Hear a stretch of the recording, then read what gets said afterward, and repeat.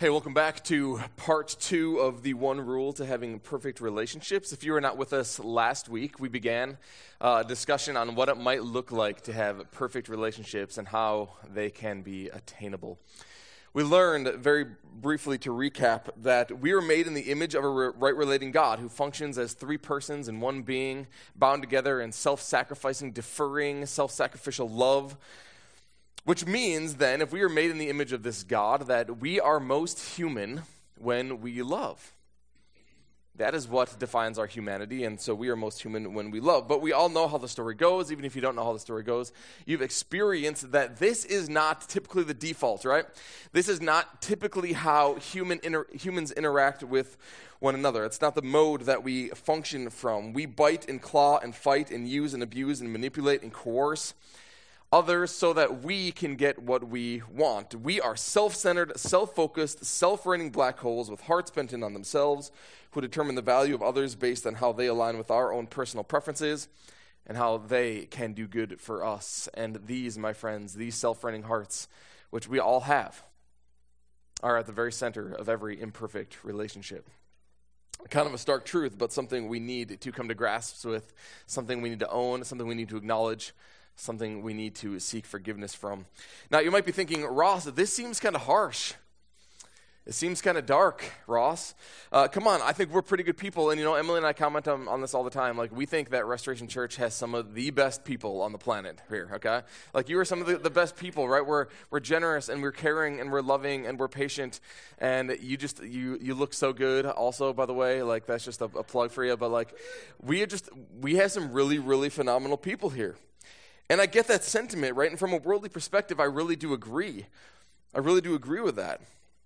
And I hope myself and my family, which includes you all, we will allow the love of God to illuminate every dark corner that we have, and we will allow the goodness that, we think that we have, that we reveal to the world. We would allow that to be true of our hearts and not just of our appearance. Because I think that's really the challenge sometimes, that we would really allow God to function through us and that we would function like God functions. Emily and I are told that we're some of the good ones. We're told, hey, you guys are really good. You're such a good pastor. Like, it's so great. Like, the church that you're leading is such a good church, and the community is such a great community. But here's what becomes very evident in series like this. Whenever I preach series like this, I tend to become a really horrible person. Oh, it's true. She says it herself. It's funny. It's funny, right? It's just, I don't know if it's the time of the year. Yeah, it is. I don't know if it's the amount of extracurricular activities on top of the extra school activities, on top of the extra sporting activities, on top of the extra church activities. And there's just no time in the day to actually breathe, I don't know if it's the stress of the crowded streets and the crowded shopping centers. I don't know if it's the diet I'm on. I don't know if it's the lack of sleep I've getting. I don't know entirely what it. Oh, certainly it's the fact that we are in a spiritual war. Okay, like that's a big part of it when we get to series like this. But I have just been cranky, and I have been grumbly, and I've just been plain mean. Like this past week since we started the series, I've just been kind of plain mean. I left you last week with this plea, like this challenge that we are, in everything that we do, in every experience that we have, and every interaction that we come across, we are to, do you guys remember? Ask ourselves, what does love require of me? And so, I send you guys out with this challenge, and then I go home, right? And I agree, like this is the same challenge upon me. Like I want to do this as well, and so I go home and what would I need to ask myself, what would setting aside my agenda and my control look like to make room for someone else? And what does it mean to defer my preference to somebody else's choice, right? These are kind of the questions we ask when we ask, what does love require of me? And I get home and I'm tired because I've been up since 5, and my daughter, my beautiful, beautiful, precious daughter, Sophia, my 6-year-old daughter, she wants to play a game with me. And isn't it so precious? Like, she's not always going to want to play games with me, right? Oh, and she wants to play a game with me, and she's so cute there, Daddy, you want to come play a game with me? And I look at her and I said, no, I don't want to play a game with you. I want to sit here on the couch and watch the Eagles lose to the really, really horrible team that the Dolphins are, okay? No, I don't want to play a game with you. Literally, after just telling you all that we all need to go into the world and show the love of Christ, I look at my 6-year-old daughter in the face and say, no, I'm not going to play a game with you. I don't want to play a game with you. I'm so horrible.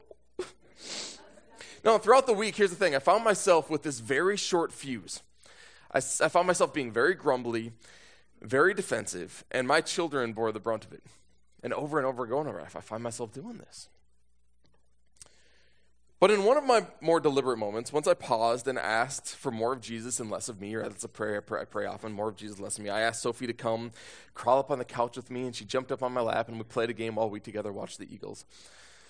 And then I apologized for her that night as I was tucking in her bed. I said, Sophie, I'm sorry for being selfish. I'm sorry for the way I treated you today. And she said, Daddy, I forgive you. And isn't it beautiful how grace can restore relationships? The grace of a 6-year-old can restore the lack of love that her father had towards her. We can have perfect relationships. Did you guys know that? In theory, we can have perfect relationships. The question is, can we live by the one rule that will lead us towards them? The one rule to having perfect relationships is so stupidly simple, and yet it seems impossible, doesn't it? It's the one rule that was exemplified over and over and over again 613 times in the Old Testament law. It's the one rule that Jesus took while he was on earth in his teaching, and he condensed those 613 rules, those 613 commandments down into 2, and then upon his death, he illustrated it in such a brilliant way. He said the one rule to having perfect relationships is that we would love one another. Now, hold on. Don't take any pictures of this slide quite yet, okay? Because it requires some unpacking. There are at least 2 challenges of saying something like this. First, when most people hear that we should merely love one another, how they interpret that, especially more and more in our day and age, is that we should just tolerate one another. Now, we oftentimes, I think, confuse tolerance with love, especially within our society. Tolerance, by definition, states that we should allow all behavior and practice, whether agreed with or not, without interference. And so, it's okay. Tolerance says you can be far from God, where you hurt and where you hurt others and where you know that you hurt. And you can be far from God, where you are damaged and where you are damaging other people and where you feel and you know that you're damaged deep inside as well. You can be far from God. It's okay. That's your choice. I can tolerate that. I'm not going to interfere with any of your decisions, and however you choose to be hurt and however you choose to hurt other people, it's okay, because we live in such a tolerant society. Now, what's scary about a society that promotes tolerance as the greatest good, as ours does more and more and more and more and more, by the way, is that when you journey down the rabbit hole of tolerance long enough, what you'll end up with is a graceless society. Because tolerance not only says there are no wrongs, but it also celebrates it as truth. And in the end, tolerance will become accustomed to injustice. Tolerance will avoid, and it will turn away, and it will turn a blind eye, and it will build fences, and it will breed indifference, and it will create a world that no longer cares.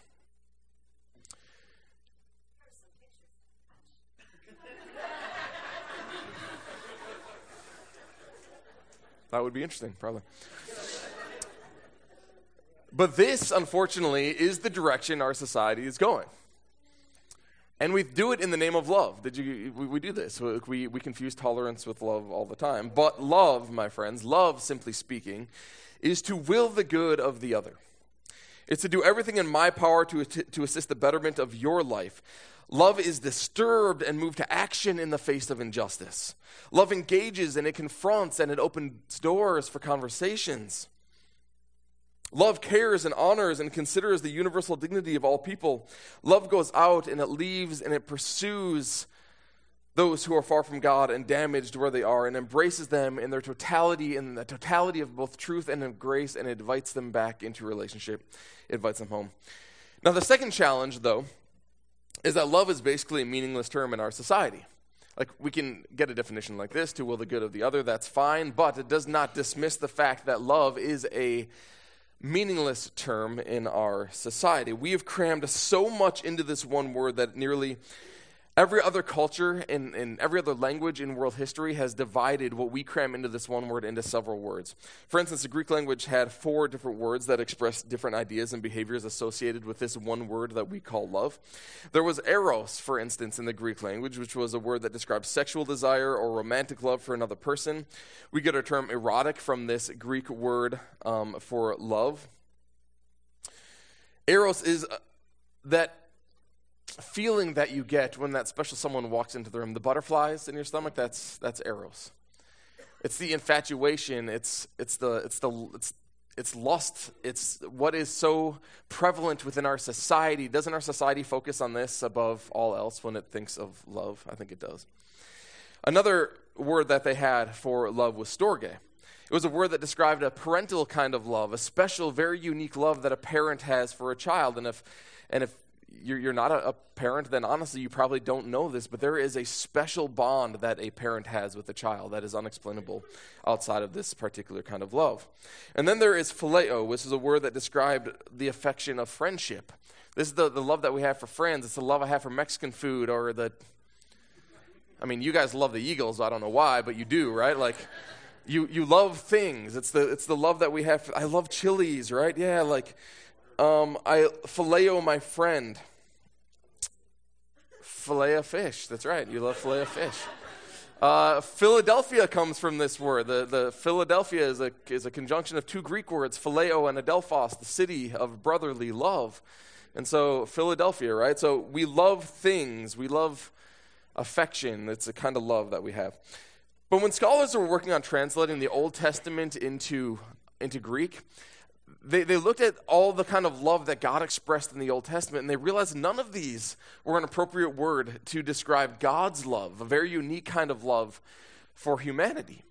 And so they developed a brand new word around the 2nd century BC, before the New Testament came about. They developed a brand new word, a new term that would define the love of God. You probably all know what it is. It's agape. It's a very unique kind of love. It's unconditional. It doesn't matter what you look like or sound like or how you behave. Love is going to persist. Agape is enduring, meaning that it is going to last and it is going to be everlasting, and it's not going to give up when things get hard. Agape is a choice, meaning once it is made, it does not rely on feelings or affection to make it true. Agape is other-oriented, meaning it looks to the other person's interests and the other person's life prior to looking at the self. Agape is self-sacrificial, meaning that it's always going to be costly, it's always going to be active, it's always going to defer to the other. Love like this promotes you above me. And this is why love is at the center of the biblical story. Because God designed us to function like himself, which is in love for others. To be giving and promoting the good of others above our own. And when that's done in relationship, it's a beautiful rhythm of pouring out and being filled up. Do you guys get this? Like we think, well, if I'm just going to be giving and giving and giving, then when am I ever going to be taken care of? But if you're in a relationship that is so bound together in this kind of agape love that God is instilling in us, then as I pour out, then I am being filled up by other people who are also pouring out into me. And that's this beautiful dance, this beautiful rhythm of pouring out and being filled up. But sin entered into the world and manipulated the nature that God had intended us to design. See, sin twists who we are. It takes our hearts and it bends them inward, so we're self-serving and self-interested and self-consuming. My friends, make any vice list you want. I mean, murder, greed, lust, gluttony, impatience, anger. You can add to that list however the sin manifests itself in your life. And every single sin that you could put upon that list is really just a manipulation of the love that God had instilled within you. It is a selfish desire to choose myself over and above you. It is my selfish action and it's my selfish motive, and that's inherently what sin is. And here's the thing, right? This is what makes Christmas so beautiful. Seeing us tearing each other apart, seeing what sin had done, causing us to go to war at each other. I mean, the very first people that the Bible describes, right? Cain and Abel, after Adam and Eve, what do? They kill each other. Sin drives us towards war. Sin drives us towards fighting and towards chaos within our relationships. But God sees this and he enters into our war at Christmas and he reorients our hearts See, God's purpose was never merely to save us. Yes, that's important. Yes, we get to be with him in heaven, great. But our salvation is a product of our becoming like Christ, which begins when we put our trust in him. When we acknowledge what he has done on our behalf and all the promises that he's made now, that we trust in all of that. When we acknowledge our sin and our selfish hearts and we surrender and we repent and we die to them, we are being made again or reborn with hearts that are no longer bent in on themselves, flowing towards us in selfish actions and self-consuming and self-interested desires. But we have hearts then that are bent outward in love for others. And this is why Jesus followers are known by their love. Above all else, Jesus says, when the world looks at those who truly follow me, they will see people who are in love. Not love in an erotic sense. Not love as just like, hey, you know what? I kind of like you. I can tolerate you, sure. No, love in an agape, self-sacrificial, people who give of themselves for the betterment of their neighbor. He doesn't say that when people look at my followers that they're going to see people with a great church attendance record. He didn't say that they're going to see people who give a lot. They're not going to see people who said a prayer once upon a day or who can show their baptism certificate. He says they will be known by their agape, their ability and their willingness to die to themselves so that another, the person next to them, might live. That they would give of themselves so the person next to them might improve. My friends, to be a Christian means to be remade in God's image, to represent him and to function as he functions, which is in love. And Jesus came then to offer a brand new relational paradigm, but it wasn't actually new, it was just expressed in a brand new way. And in fact, it was the paradigm for life set up from the very beginning. It had always just been written down and talked about it, and Jesus now comes to illustrate it in a brand new way. It's simple, it's compelling, it is demanding, but it is oh so rewarding. And when understood correctly, and this is so important for our unbelieving world, when understood correctly, it is exactly what every single human heart is desperately longing for. And we know this when we are guilty and we are burdened with our conscience, when we feel shame, when we feel broken. We know this is what we are truly longing for, and our world, I believe, does the same. So toward the end of his ministry, Jesus gathered with his followers, and he gives them this speech, the speech, hey guys, if you forget everything I said, please do not forget this. If you forget everything, remember this. At the end, he gives us the one rule that we were created for and establishes if we can follow it, perfect relationships. Here's what he says. I am the true vine, and my Father is the gardener. The vine was the source of life for the entire crop of grape. And so we ask, is there a false line? If Jesus is the true vine, is there a false line, a false vine? And Jesus would say, absolutely there's a false life. Absolutely there's a false vine. Every time we plug into our selfish hearts, every time we plug into the life of ourself at the very center of our beings, that is a false vine. That is a false source of life.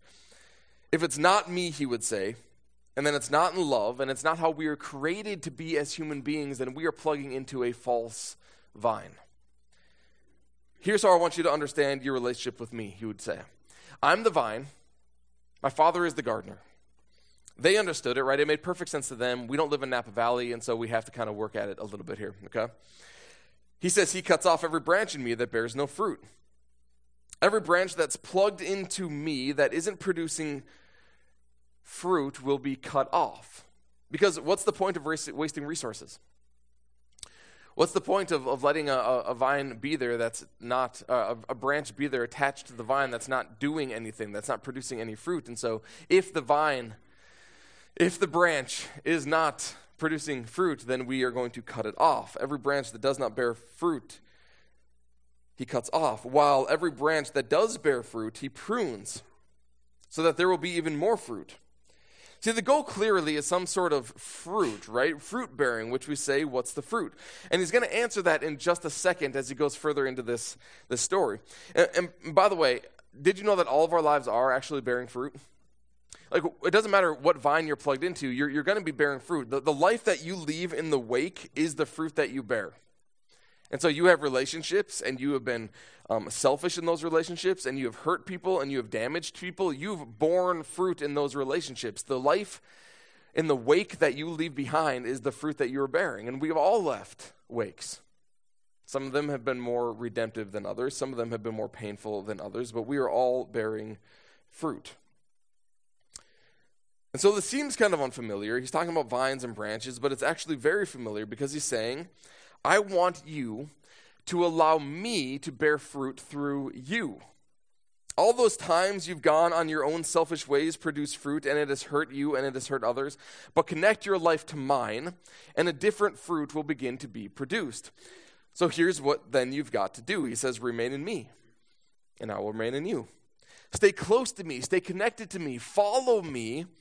Why? Because no branch can bear fruit by itself. It must remain in the vine. And so that's interesting, right? All that rotten, bitter fruit that we have bit into, all those broken and hurting relationships that we've had in our past, all the angst and the anger and the impatience and the abuse and the use and the manipulation, it all comes because our hearts are connected to a very selfish source. That's where the fruit comes from. Your heart is connected to the wrong place. If you take the branch off the vine, the branch will die. And so if your life is producing painful fruit, and if your relationships are painful because your life is connected into a painful source, a selfish source, then he would say you need to cut that branch off. You need to step away from that, and you need to die to that. You need to repent, and the fruit of that branch then will die with it. Selfish actions, in other words, come from a very selfish heart.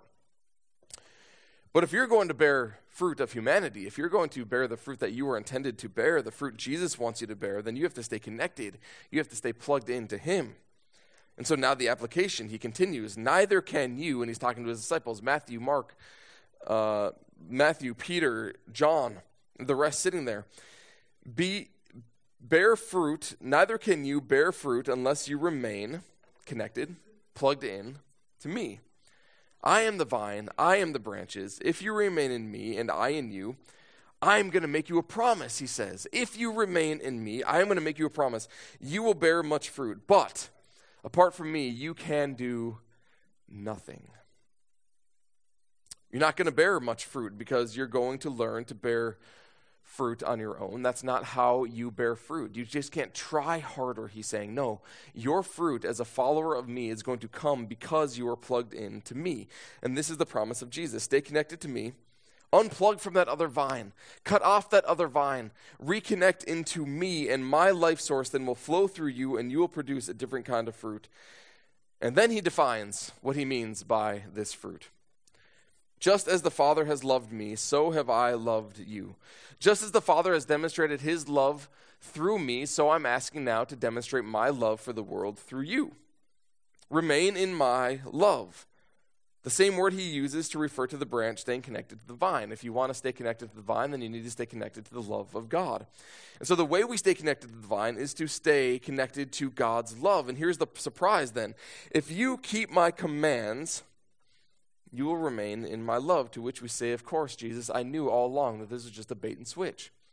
Of course, you come along and you say, now we get it. Okay, Jesus, it's all about love. It's all about these warm feelings. It's all about being transformed and being changed. And now you come and say, of course, it's really just about rule following. At the end of the day, it's all, I knew it. And this is what the world looks at us and they say, of course, you try to bait me in there with this relationship and this warm feeling and this transformed life. But at the end of the day, I knew it. It's all just about religion, isn't it? And Jesus' followers probably thought, hey, I thought we were heading down somewhere new too. And now we're back to commands. Okay, Jesus, fine. What are they, right? Somebody get a pen out because we better write these down. I bet you there are going to be a bunch of them. We better write these down. And so Jesus continues. My command is this. Wait. Jesus, command? Yeah, there's only one of them, he would say. There's only one of them. Love each other. Love each other. Jesus, we don't even need to write that down, they would say. That's easy. We know that, Jesus. That's not even new to us. And Jesus would say, hold on, I'm not finished, because this isn't about, hey, you know what, just love the one you're with. You know, it's not just about, from our Western cultural point of view, just love one another. It's not about just tolerating one another. This is vine and branches. This is very specific kind of love. I want you to love each other as I, because this is about a relationship with me. I want you to love as you have seen me demonstrate to you. I want you to love with the same brand, with the same type, with the same formula that you see me loving you with. Now, I want you to take that same love and I want you to apply it then to your neighbor. I want you to love one another as I have loved you. And sitting in the room that night, they had some idea what Jesus was talking about, but they had no idea the extent by which he meant and really what he meant through all this. But a day later, he demonstrated what this love looked like. And looking back after the resurrection and seeing the followers of Jesus empowered by the Holy Spirit, they began to finally realize what Jesus was talking about. They finally get it. They understood. This isn't some permissive kind of love. This isn't we're just going to figure it out on our own kind of love. We're just going to conjure up the strength within ourselves to go love other people. This is the kind of love where we put others first, like Jesus did on the cross, where you lay down your life for your friend, where you defer your wishes and your thoughts to the other. This is the kind of love where you forgive regardless of what has been done to you and regardless of the offense. This is the kind of love where I take everything that I have going for me and I make it available to you. This is the kind of love where I do unto you as the Father through Christ has done unto me. Totally unique. So radical. And this is what Jesus means by abiding in him. It's not complicated. It's not intangible. It's not really spiritual. It's about allowing the love that God has for me to flow through me, specifically onto those whom I have relationship with. St. Augustine said this, to kind of boil down what it means to live upon this planet. He says, you know what? Love. And then just go do as you will. If love becomes the filter by which you put everything through, then you are following the commandment of Jesus. You are doing what you were designed to do as a human being. You are living the life that God had intended for you to live and created you to live. Love, and then just go do whatever you want. If love is the filter, then just go and do whatever you want. It's not about oh, man, we experience this all the time, don't we? I wish that they would just do what I want them to do. I wish that if I could just control you and you would just do what I want you to do, when I want you to do it, in the manner by which I want it done, then maybe we'd be happy.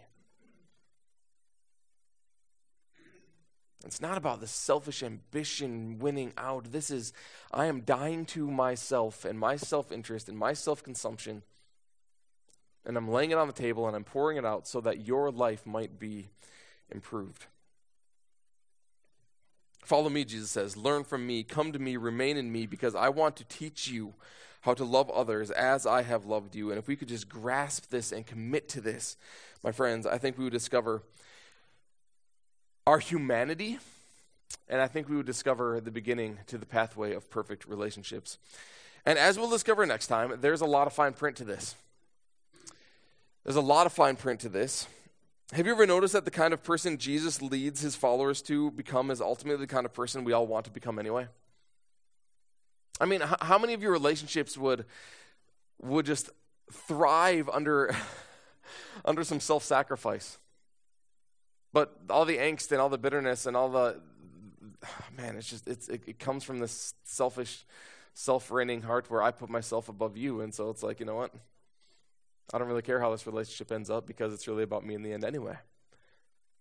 But if we could just submit to this, I think we would find that we would be on a great, beautiful pathway towards having perfect relationships. My friends, there is healing, there is reconciliation, there is forgiveness, there is love to be had, but there is some really fine print, some nitty-gritty details that we're going to start unpacking over the next 2 weeks as we conclude the series. I want to invite Emily forward. We're going to sing one final quick song as we conclude our service together this morning. And so, no, the one rule to having perfect relationships is not that we simply love one another,